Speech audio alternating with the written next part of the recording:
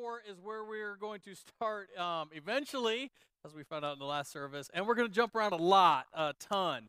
Let me say this, it's great to be back. I'm excited to be back after some weeks off. We're done with our Armor Bearer series. Didn't the staff do an incredible job the past several weeks? Weren't they awesome? Whether it be Melissa with Jeremy or Chelsea or John or Pastor Gary, them stepping up and stepping in with them doing that, I was able, you'll hear a lot about this as we head into January, but I was actually able to map out all of the sermon series for 2021 over the past several weeks. I was also able to do some small vision casting, and I say small because we don't know what the months ahead of us are going to bring.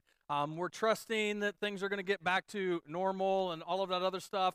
But we're thinking through some events and some stuff that we're going to do, and so it should be a lot of fun.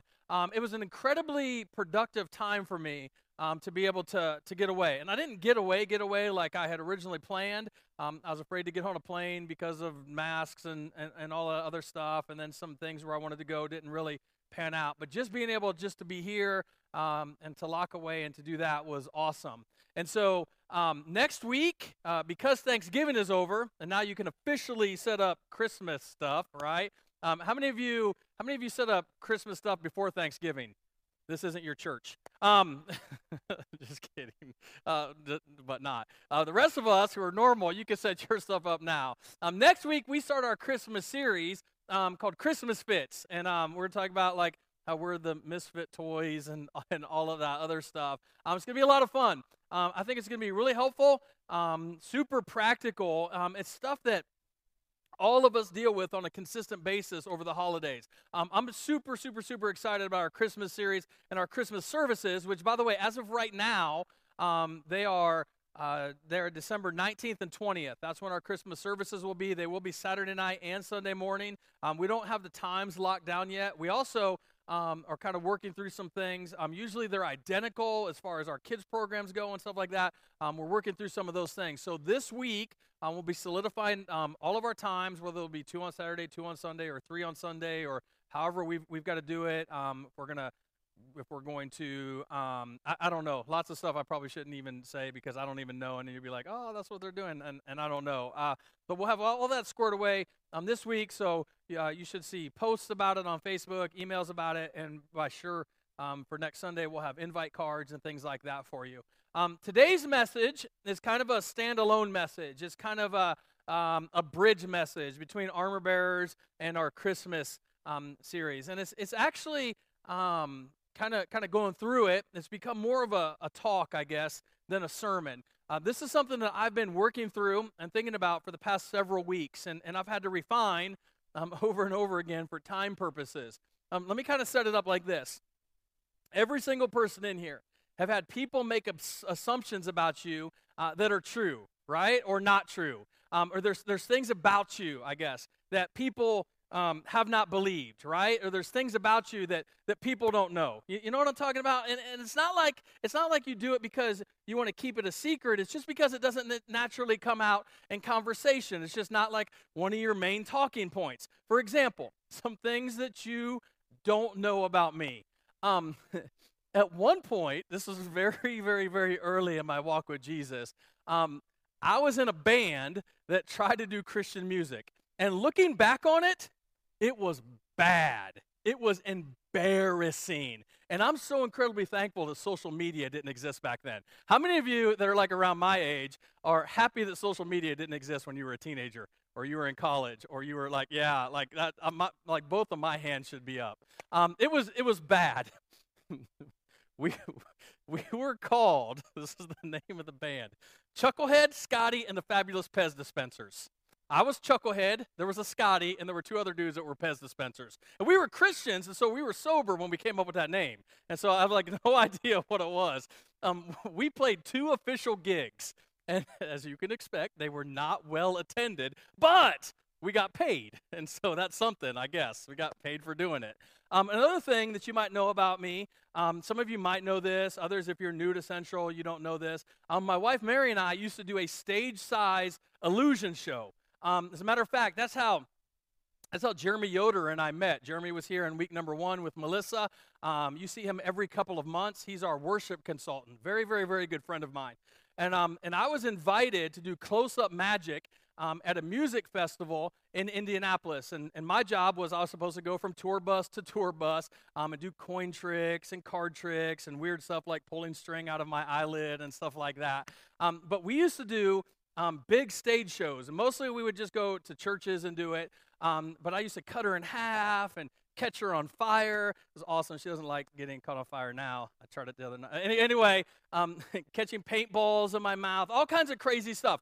We have retired and have like no interest at all in coming back. Like there's so much work and it's so hard and you got to practice and I'm not one for practice. And so we used to do that. Another thing you may not know about me, and this is just like lately I've noticed this about me. And I don't know if it's because I'm getting older, and as you get older, you get more grumpy and you get more just agitated. I don't know, but I am noticing that I'm a bit of an introvert. Now, I said that recently to a group of people, and there was a lady who literally laughed out loud, and I was like, "Ma'am, this is like my therapy session. That wasn't like a laughing point right there. Like there'll be other points you can laugh and stuff, but not right there.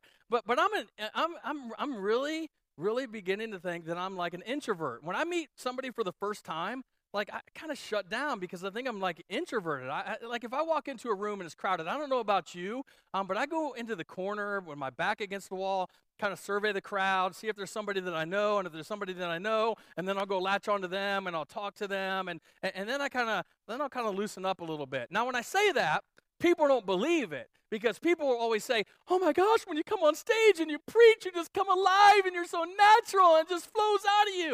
Well, that's because I've worked on this thing for like 25 or 30 hours, man. Like I'm prepared when I come out here. But listen, after I get done preaching, I just want to go into a room and hide and listen to some music or watch TV and chill or something. And it's not because I don't like people. Like I love people. I love what I do, but I think deep down, I'm becoming more of an introvert. Now, I say that because people come up to me and say things all the time like, hey, Pastor, can we get together and can we have some coffee? And first of all, if I've drank all the coffee that people have offered to buy me over the years, my heart would have exploded like 1,000 times by now. It's like, I can't drink that much coffee. Nobody can. You just can't. But I usually tell people that the reason that I can't meet or I'm busy or whatever is because if you met me like one-on-one, I'm not fun. Like I'm an awkward conversation. I don't know you. If I don't know you, like I'm an introvert. With all of that, I started thinking I'm coming up on the end of 9 years here at Central Church. Like this week, like Thanksgiving weekend 9 years ago was my first trip to Carroll, and then in January we hit the ground running of the job. But recently I started thinking about the conversations that I've had over the years as a pastor. And I started thinking about that idea of what would I want you to know? If I could sum up like all of the things, like if we could sit down and we could have a cup of coffee, or if I could have lunch with you, and if I have lunch with you, where are we going? You said it, I didn't. All right, just so you know, I don't say it every week. I don't. You just did. But what would I say to you? Like, what would I want you to know as your pastor? And every conversation that I've gone through in my mind fits within these categories, with a few exceptions. I originally had a list of 15 things. I got that down to 7. And for time purposes, and hopefully we get through them all in this service, I got it down to 5. 5 things I would say to you.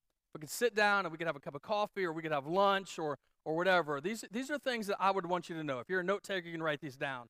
Number 1, I would tell you, I want you to take your next step. I do. I want you to take your next step. When it comes to you and your personal journey with Jesus, when it comes to me and my personal journey with Jesus, I want for all of us to just take our next step. When I first became a Christian, when I began to follow Jesus, I attended a church that was hyper-focused on religious activity. It was a great church, but it was all about activity. It was all about you have to do this, you have to do this, you can't do this, you got to do this, you got to do this. And so when I became a Christian, it was like, hey, here's a Bible. You're going to have to read about 5 chapters of this thing a day. I do what? You got to read you just got to read every day, 5 chapters. If you're not reading 5 chapters, you're not doing it right. Okay. And here's a prayer list. And we need you to take this prayer list, and we need you to pray for all of these things. I'm like, I don't know how to pray. And this is a true story. I told this guy, I was like, I don't really know how to pray. And so he gave me a sheet with how to pray on it. And on it was the acrostic ACTS. Anybody remember that? Anybody? And it was, this is how you pray. It was adoration, confession, thanksgiving, and supplication. And I'm like, I don't even know what supplication is. He's like, I don't either, but this is what you need to do. You need to do this. And listen, after you do that, here are the activities that you need to go to. Here are the church activities you need to go to. Here are the worldly activities you can't go to. And this is what you need to eat, and this is what you don't need to eat. And this is what you need to drink, and this is what you don't need to drink. And you can go here, but you can't go here. And you can do this, and you can't do that. And it became super awkward and super confusing and super weird, and it was incredibly frustrating. And listen, I got so busy trying to be a good Christian, I had no time to follow Jesus. And that's where we get if we're not careful. Because listen, don't miss this. We can get so wrapped up in spiritual activity that we don't experience any maturity. Because think about this. Look in the Bible. As you look in the Bible, the most spiritually active people were the Pharisees. And they were the ones who actually killed Jesus. Because, see, when we get immersed in activity, apart from intimacy, it always produces pride and arrogance in our life. Always. When we get immersed in activity, apart from intimacy, it always leads to pride and arrogance. And so we've got to be really careful when it comes to that stuff. And listen, I know what you're probably thinking. Are you saying not to read your Bible? No, I'm not saying that. I'm the read your Bible 10 minutes a day guy, right? Hey, read your Bible 10 minutes a day. Read your Bible 10 minutes a day. Get the Dwell app. Let somebody else read it to you. But spend time in the Word. Like, I'm always saying that. Are we not supposed to pray? Are you saying, no! Are you saying we're not supposed to do blind? Like, I'm not saying any of that. Here's what I'm saying. The most spiritual thing that any of us can do, the most spiritual thing any of us can do is figure out what our next step is and then take it. That's the most spiritual thing that you can do today. Figure out what your next step is, and then take it. Because I believe that that's what Jesus would want us to do. Look at the invitation that Jesus has for all of us. It's not a list of rules. It's not a list of demands. This is what he says. In Matthew 4:18, he walks up to two brothers. This is Peter and Andrew. All right, as Jesus was walking beside the Sea of Galilee, he saw two brothers, Simon called Peter and his brother Andrew. They were casting the net into the lake, for they were fishermen. Look at this. This is all Jesus says to them. Jesus just rolls up on these two dudes who are fishing and says, come, follow me, and I will send you out to fish for people. At once. Circle that, underline that in your Bible, in your outline, whatever you got, write it on your hand. Remember that.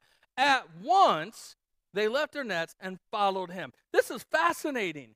Because, see, Jesus didn't walk up to Peter and go, hey, Petey, here's the deal. I want you to come and follow me, and you can bring your brother along. But here's the thing. Hey, Pete, we're going to do some really good things, and there's going to be some bad things that happen. Actually, there's going to be some tension between me and you. I'm going to rebuke you. At one point, I'm actually going to call you Satan. Listen, dude, you're going to deny me, and then you're going to feel really bad about it, and they're going to crucify you upside down. What do you think, Pete? You in? No. Get away, man. We're fishing. Peter doesn't sign that contract, right?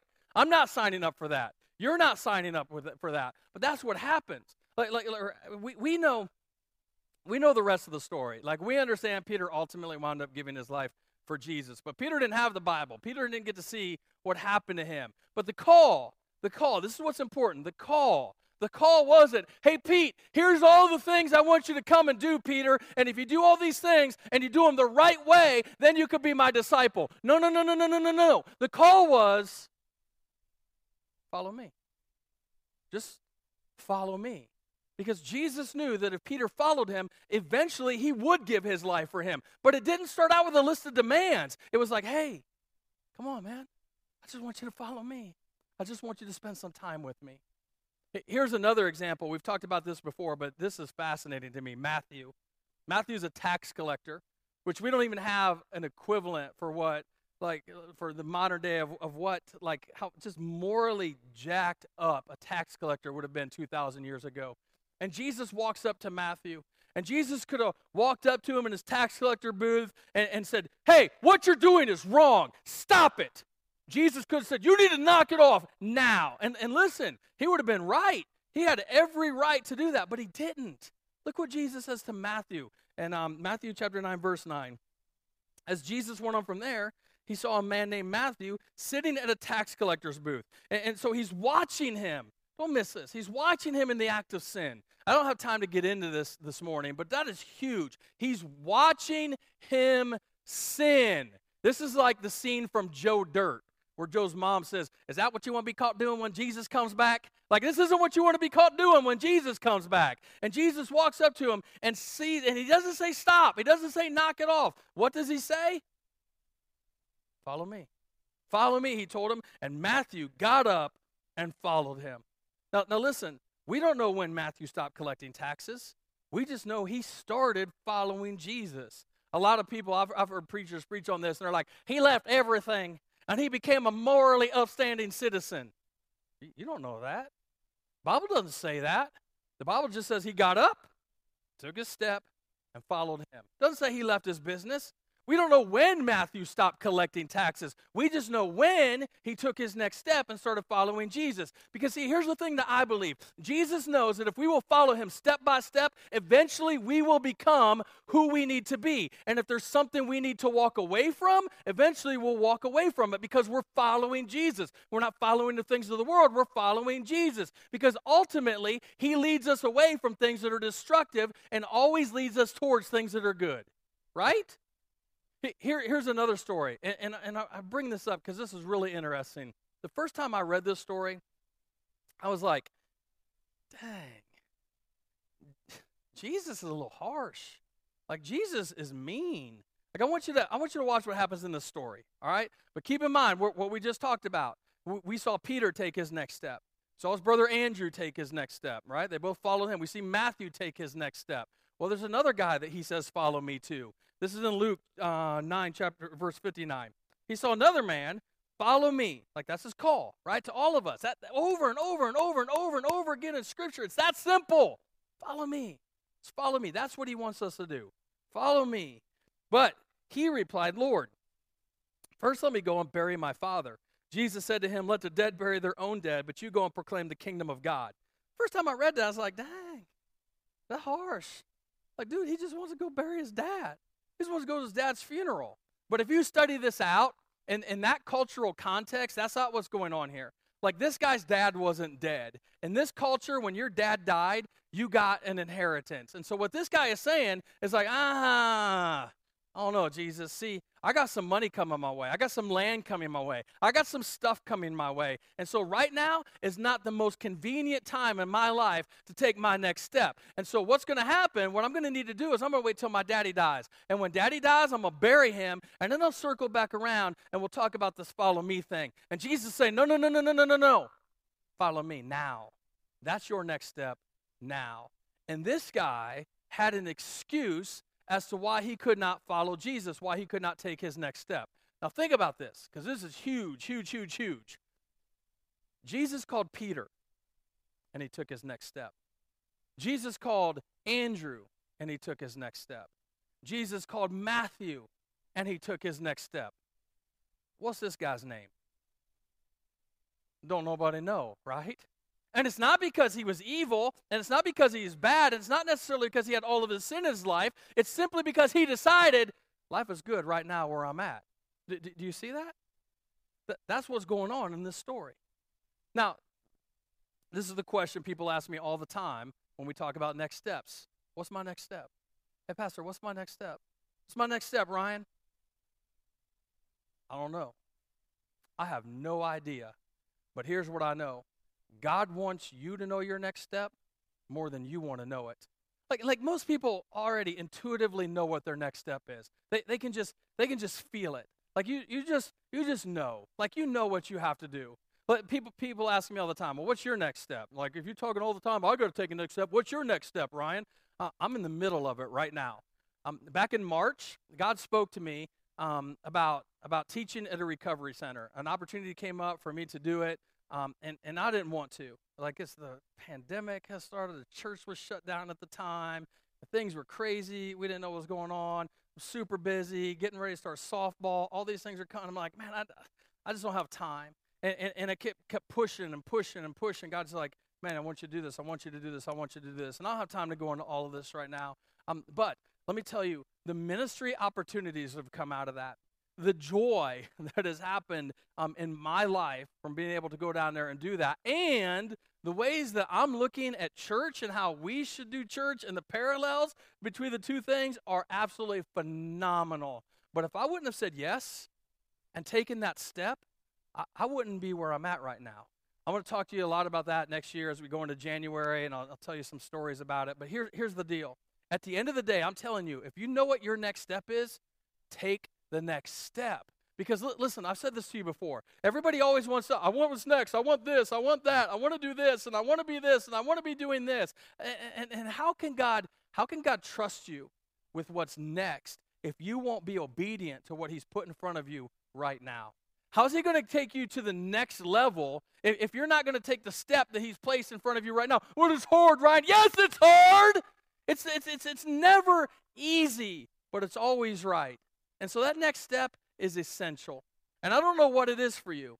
I don't. And listen, I'm not going to offer up suggestions, because if I start throwing stuff out, like we have baptism next week, or I start talking about giving or serving or growth track, you're going to go, oh, that's mine. That's mine. That's what I need to do. I need to do that. No. You get alone with God. You ask him what your next step is, and then take it. Take it. You get alone with God. Don't come and ask me. You get alone with God. You ask him what your next step is, and then take it. Just take it, because that's essential. That's the first thing I would tell you. I want you to take your next step. Second thing I would tell you is if you have fallen, I want you to get back up. I really do. If you have fallen, I want you to get back up. It's amazing to me. It's kind of funny and sad. The number of people who tell me, hey, man, you're really screwed up. Like, you really are a messed up person. I feel like I can identify with you. I guess that's kind of a compliment. I don't know, but I understand. A couple of Thursdays ago, it was really nice out. It was like the last nice day we were going to have. And so I skipped out of here, and I went on a motorcycle ride. And I was riding around for a couple hours, and I ended up at Swan Lake. Now, I've been trying to exercise more. Like, one of the things over the past several weeks that I decided to do was I'm going to get back in the gym. I'm going to start, I physically got to get back in shape, and went through the whole for the health of the church and all this stuff, and kind of went through all of those things. But I've legit been trying. And so I'm like, man, I'm out here. It's a nice day. I'm not going to make it back to the gym. And so I decided, I'm going to walk around Swan Lake, on the path. By the way, that's a really long walk. I got to what I think is halfway and about called somebody to come pick me up. So I'm just telling, I got a long way to go in my get back in shape thing. And so anyway, at one point I'm walking and I'm watching this guy, and he was walking and texting. You ever seen anybody do that? Have you ever done that? By the way, walking and texting is as bad as driving and texting, right? It's just as dangerous. And I wish I would have recorded this, because I would have shown it right now. I'd have put it on TikTok. I'd be TikTok famous today, baby. But I didn't record it because I didn't expect to see what I saw. True story. The dude is walking and texting, and I'm just watching this. He's coming up on a tree. Now, I had two thoughts in this moment. Number one, I should yell and warn him, because that's the Christian thing to do. But I thought, he probably knows. He probably knows he's come up on a tree. I can walk and text, and I can drive and text, I can see what's going on around me, right? He probably knows. And besides, when he steps off the concrete, he's going to know he's off the concrete, and he's going to look up. And so I thought I should yell and warn him. But then number two, I thought, if I yell and warn him, I'm not going to get to see this. It's a true story. Now listen, when I say he walked into the tree, he didn't just walk into the tree. He became one with the tree, man. It was awesome. It took him 10 seconds to get untangled from this tree. And then as he's getting untangled, he kind of slides down and his phone slips away and he falls backwards. And he just laid there for a few seconds. And I'm like, oh, dang, he might be dead. But then like a minute later, he kind of sat up, shook his head, and he laughed at himself. And I'm kind of like, okay, good. It's okay to laugh because he's laughing at himself. But here's the thing. He gets up, he kind of brushes himself off, and he reaches down, he picks up his phone, and he doesn't even look around. He just looks at his phone and starts texting again and walking. And I'm like, you're an idiot. Like, but then I started thinking, you know what? That's what we're supposed to do. Like seriously, all of us are going to fall down at some point. Every one of us is going to fall down. And when we fall down, listen, if you have fallen, listen, don't miss this. Shame and regret keep too many people away from doing what Jesus Christ has ultimately called us to do. Because the Bible says in the book of Proverbs, Proverbs 24, verse 16, this is one of my go-to verses. I have a bunch, but this is one that I have to tell myself a lot. It says, for the righteous fall 7 times. For though the righteous fall 7 times, they rise again. Now, when I first became a Christian, in the environment that I learned in, we were basically told that righteous people don't fall.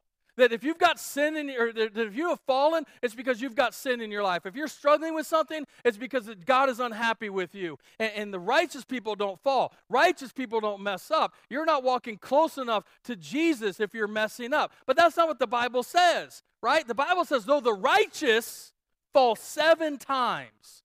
Now, if I see somebody fall once, that's a problem. I see somebody fall 7 times, right? That's a huge problem. But listen, don't miss this. I think there's some significance here. The number 7 in the Bible is the number of completion. And so what the Bible is saying here is, hey, even though you completely fall, even though you've fallen completely, even though you're flat on your face, the sign of a righteous person is they get back up again. And so the thing I would tell you this morning is if you're struggling and you have fallen or you're close to falling, God knows. God knows. God knows. God knows about the addiction. God knows about the affair. God knows about the abortion. God knows about the problems. God knows about the issue. God knows. And instead of sitting in shame, the Bible says the righteous person gets back up. And so if you have fallen, I get it. I understand. But get up and keep moving. Get up and take your next step. Just get up. Number 3, I would tell you that I want you to be, I really, really, really, really want you to be a part of seeing someone give their life to Jesus. I really want you to be a part of someone giving their life to Jesus. It is absolutely, hands down, one of the coolest things in the world to experience. One of the first guy, the first guy that I ever talked to Jesus about, saw him accept Jesus, was a guy named Bill. But one of the early people, the most memorable, this is one of the most memorable, was a guy named Frank. Now, Frank wasn't his real name. That was his English name. He was a student in Xi'an, China, and I was there on a mission trip. You know how when you take Spanish class, they have you pick a Spanish name, and that's your name for like the semester or the year or whatever? They do that in China too. Like the students that are taking English, they have them pick an English name, and he picked Frank. And so this is Frank right here. This is Frank. That right there next to them, that's 1999 Ryan. Like that's me standing next to him in China. And what I'm doing right there, when we were over there, the hot thing in China at that time was the movie Titanic. Remember that? And so what I'm trying to do is I'm trying to coax Frank here into singing Celine Dion, My Heart Will Go On. Now, we're not going to turn up the volume, and we're not going to show you the other clips, but eventually he sings it because you can't hear, because we're back there, the camera's shaking so bad because we're laughing so hard. We're like dying. Frank, in that incredible sweater that he's wearing right there, is belting out My Heart Will Go On, and the ladies are swooning over him. It is absolutely phenomenal. He's like talking to him and stuff. He's like, and the heart will go on, ladies. I mean, it was the greatest thing ever. But Frank, I'll try to keep this story, this really long story, really short. I went over there. I was there for 2 weeks. We went over as a relief team. I was with Campus Crusade for Christ. We went over to relieve American students who were on a 1-year mission. We were supposed to support them.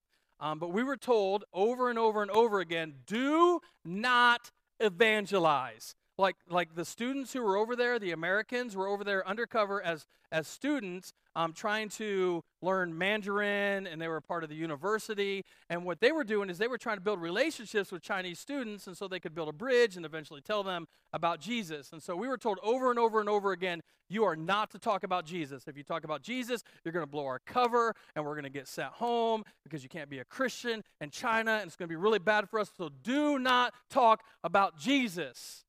Well, here's something else you might know about me. I'm not really great at following the rules.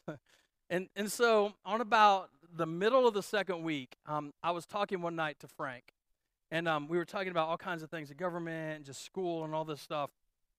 And he's talking, and I'm just, under my breath, I'm just whispering, like, God, you didn't bring me all the way over here to not talk about Jesus. And so Frank got done talking, and I started talking to Frank about Jesus. And I was talking about how Jesus Christ had changed my life, and how Jesus Christ can change his life, and how the things that he's struggling with, if he gave them to Jesus, Jesus could help him. And I told him about how he could follow Jesus. And I was like, man, you say this prayer, and blah, blah, blah, blah. And we kind of went through this whole thing. Well, he didn't pray, but I prayed for him. And then he walked me back to my dorm area, which was awesome because it was like 2:30 in the morning. I had no idea where I was at. And then he went home. And I went and laid in my bed like all night just thinking about Frank, thinking about that conversation. I'm thinking, man, I hope I don't get people in trouble. The next morning, we're walking across campus. We were going to an event. We were on our way to eat. And I hear, Ryan, I said a prayer. I said a prayer. And I turn around, and everybody's looking, and here comes Frank, and he's running. I know Jesus. I know Jesus. And he's so excited, and everyone's like, shh, shh, quiet, and they kind of huddle him up, and he's like, I said a prayer. I know Jesus. I know Jesus. I know Jesus. And everybody's looking at me like they were going to kill me. But it was awesome. There was so much I could tell you about Frank. But in the coming years, he was incredibly influential for that ministry on that campus as they saw hundreds of students follow Jesus. Frank ended up getting arrested for being a Christian, and eventually everybody lost touch with him because he was shipped from jail to prison and different things like that. But leading Frank to Jesus was unbelievable. It was one of the greatest experiences of my life. And so after that, I became like a witnessing machine. Like, I love telling people about Jesus. Like, I love talking about Jesus. I love talking about life change. I just love it. Now, I know not everybody feels like that. And I know not everybody feels like you're highly gifted in evangelism. I would argue that you are. You talk about your life story, you talk about life change, but that's another message for another time. But I get it. So that is why we do church the way that we do church at Central, because we want to create an environment where anybody can walk in the door. Republican, Democrat, Hispanic, black, white, sinner or saint, doesn't matter. Because for real, I get it. You're probably never going to walk up to some random stranger and say, if you died tonight, where would you spend eternity? Because that's a weird conversation to start, right? I mean, that's weird. But what if? What if you could invite them to a place where listen, a place where the only thing that can offend them is the cross of Jesus, not the person wearing one. You know what I'm saying? A place where they can hear the message of Jesus and be changed. Let me show you what I'm saying. Jesus said this in Mark chapter 16, verse 15. He said, go out into all the world and preach to all creation. Now, when he said that, like the disciples, the group of people he's saying that to, they had no idea. How are we going to reach the whole world? How are we going to preach to all creation? Because think about this. If they wanted to go to the whole world, they'd have to get on a boat, and they'd have to sail, or they'd have to walk thousands and thousands of miles and stuff. Today, we can reach the entire world with a text message. And seeing like technology being used to actually advance the kingdom is an unbelievable privilege that we have. And so at the end of the day, Central Church has within its core a desire to create an environment where anybody, everybody say anybody, where anybody can walk in that door. Anybody can walk through those doors. And when they come in, hopefully over time, meet Jesus and have a life-changing encounter with him. I'm telling you, if you invite that person and you see that person meet Jesus and you see them change, it's one of the greatest things on the planet to experience because it goes beyond this planet. It's eternal, and it is awesome. And so I would tell you, I want you to be a part of someone giving their life to Jesus. Number 4, I would tell you that I want you to feel safe enough to be honest about where you are. I want you to feel safe enough to be honest about where you are. Now, I'm a man, and all men have a couple of things in common. First off, when we're driving and we're lost, we won't admit it. If you do admit it, I question your manhood, right? And second, when we're lost and we won't admit that we're lost, we drive faster because we figure if we drive faster, eventually we'll drive out of our lostness, right? Am I right, man? Yes or no? Yeah, only a few of you are going to be honest. One time I got lost in Detroit.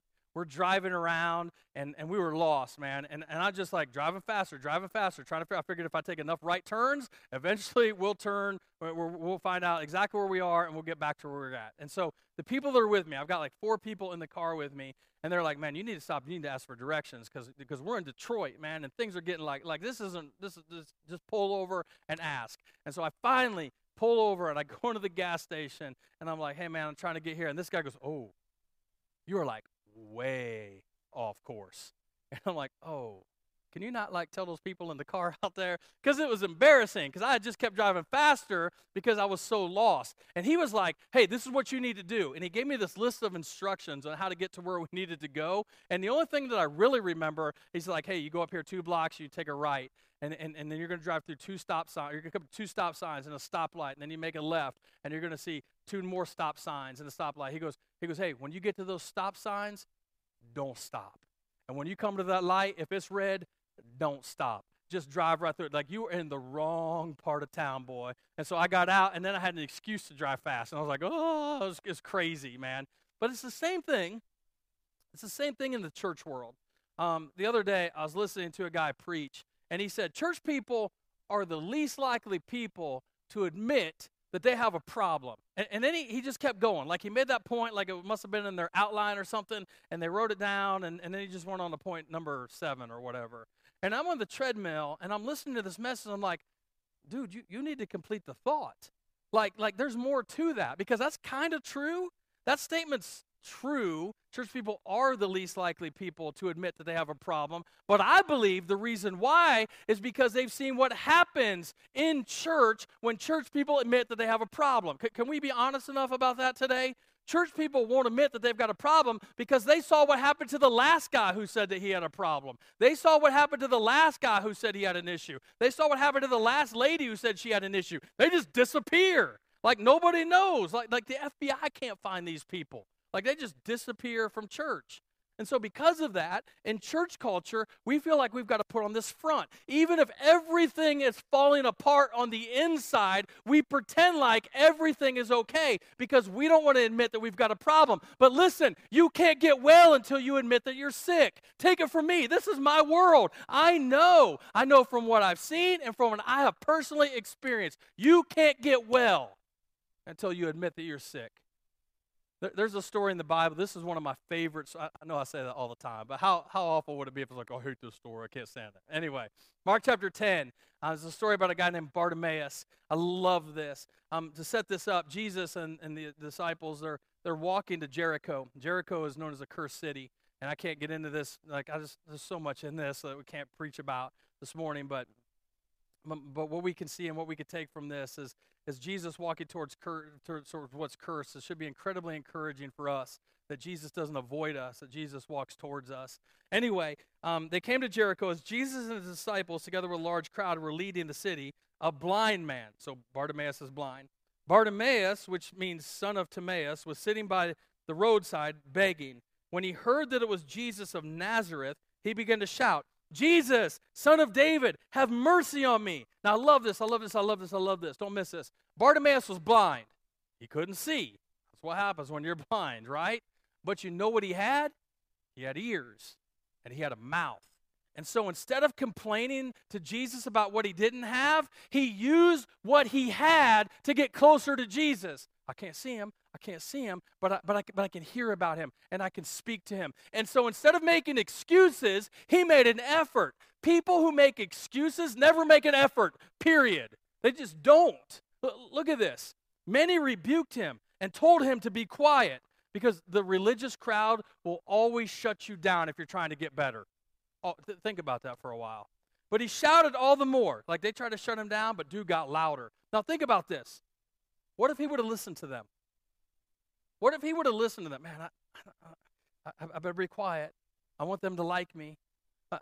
I need to get invited to the next party. I need to stay inside this friend circle. I don't want them talking about me. What if he would have listened to him, to them? He'd have spent the rest of his life being blind just to be accepted. Pretty high price to pay for acceptance, right? That's another message for another time too. He shouted all the more, "Son of David, have mercy on me." Jesus stopped and said, "Call him." So they called the blind man. "Cheer up, on your feet, he's calling you." See how quickly the crowd changes? "Shut up! Oh my gosh, get up, man, he's calling you." It's like super bipolar crowd. Throwing his cloak aside, he jumped to his feet and came to Jesus. I love this. I laugh every time I read this. "What do you want me to do for you?" Jesus asked. He's blind. Jesus, what the heck do you think he wants you to do, man?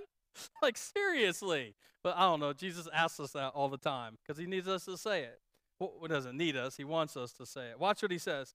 The blind man said, "Rabbi, I want to see." Now, notice he didn't say, "Jesus, I'm having some trouble with my sight. Jesus, I'm having some vision problems. Hey, Jesus, I need a new cane in order to navigate my way through life. Do you have a little money? Times are tough." He didn't say that. He could have. He could have asked for all of those things. But instead he says, "Hey, listen, dude, I got a problem. And my problem is I'm blind and I want to see." And look at this, verse 52. "Go," Jesus said, "your faith has healed you." Immediately, when? Immediately he received his sight and followed Jesus along the road. He got well because he was willing to admit that he was blind. We can't get right with God until we're willing to admit what's wrong. Don't miss that. We're not going to get right with God until we're willing to admit what is wrong. And I just want you to feel the freedom to be able to do that here. I want this to be a place where anybody, here it is again, right? Anybody can walk in and where people can say, "Hey, how you doing?" And you can feel the freedom to say, "Oh, that sucks right now." And when that happens, we don't automatically send you out to get the demons cast out of you. We sit down and we say, "You know what? Mine too. I get it. Let's talk about that over some coffee." I want you to feel safe enough to be able to be honest about where you are. Number 5, I would tell you, and I want you to listen to me on this because this is huge. It's huge. I'm going to tell you this, and we're going to circle back around to number 1. I really, really, really, really want you, I really need you to understand I'm not perfect. I'm not. Listen, I've said this for years, but I really want you to get this. From day one of me coming here, this was a different experience, me coming here. We could go into all of this stuff. I could tell you about other churches that wanted me and all of these other things and how I didn't really want to come to Iowa. And so I was just like, hey, if I come to this place, here's the deal. Like, I'm going to be open and honest and real and transparent all the time with this church. I'm not going to pretend to be somebody that I'm not. And that's not just in the church. That's outside of these walls too. And sometimes that's hard because everybody loves to hear, I'm the pastor that's not perfect. I'm the pastor that got the speeding ticket. I'm the pastor that messed. Like, we love the fact that we have a pastor who is not perfect until you find out that I'm really not. Because at the end of the day, I don't know if you're like this or not, but at the end of the day, I hate disappointing people. And I disappoint people all the time because they expect me to be something that I'm not. Like, for instance, like I'll be at the gym and somebody will come up to me and like, "Oh, Pastor Ryan, so good to see you here. Like, I see you're listening to music, and I'm trying to get better in what I listen to. And so, Pastor Ryan, like, what's on your workout playlist?"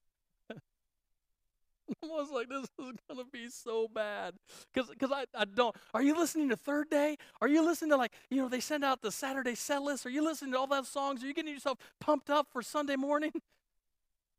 No, not really. Listening to Metallica and NWA and Poison and Run DMC and the Beastie Boys and Guns N' Roses. And they're always like, "Oh my gosh, that's not Christian music. I can't believe." And then I have to give the whole thing like, "Hey, Jesus didn't die for music," and I got to explain all that, and it gets awkward. Or somebody will ask me, they'll be like, "Hey, Pastor Ryan, what's your favorite movie?" And I start talking about movies where people get killed a lot, like Braveheart and Gladiator and The Patriot, or there's a lot of cussing, like Shawshank Redemption, or something just dumb and stupid like Tommy Boy. And they're like, "Can't believe you're not watching The Passion of the Christ. I watched that last night. It just so moved me. And that's so what I expect you to say, and you didn't say it." And my life is shattered. Or here's a good one. People will be like, hey, what are you binging on TV right now? Right?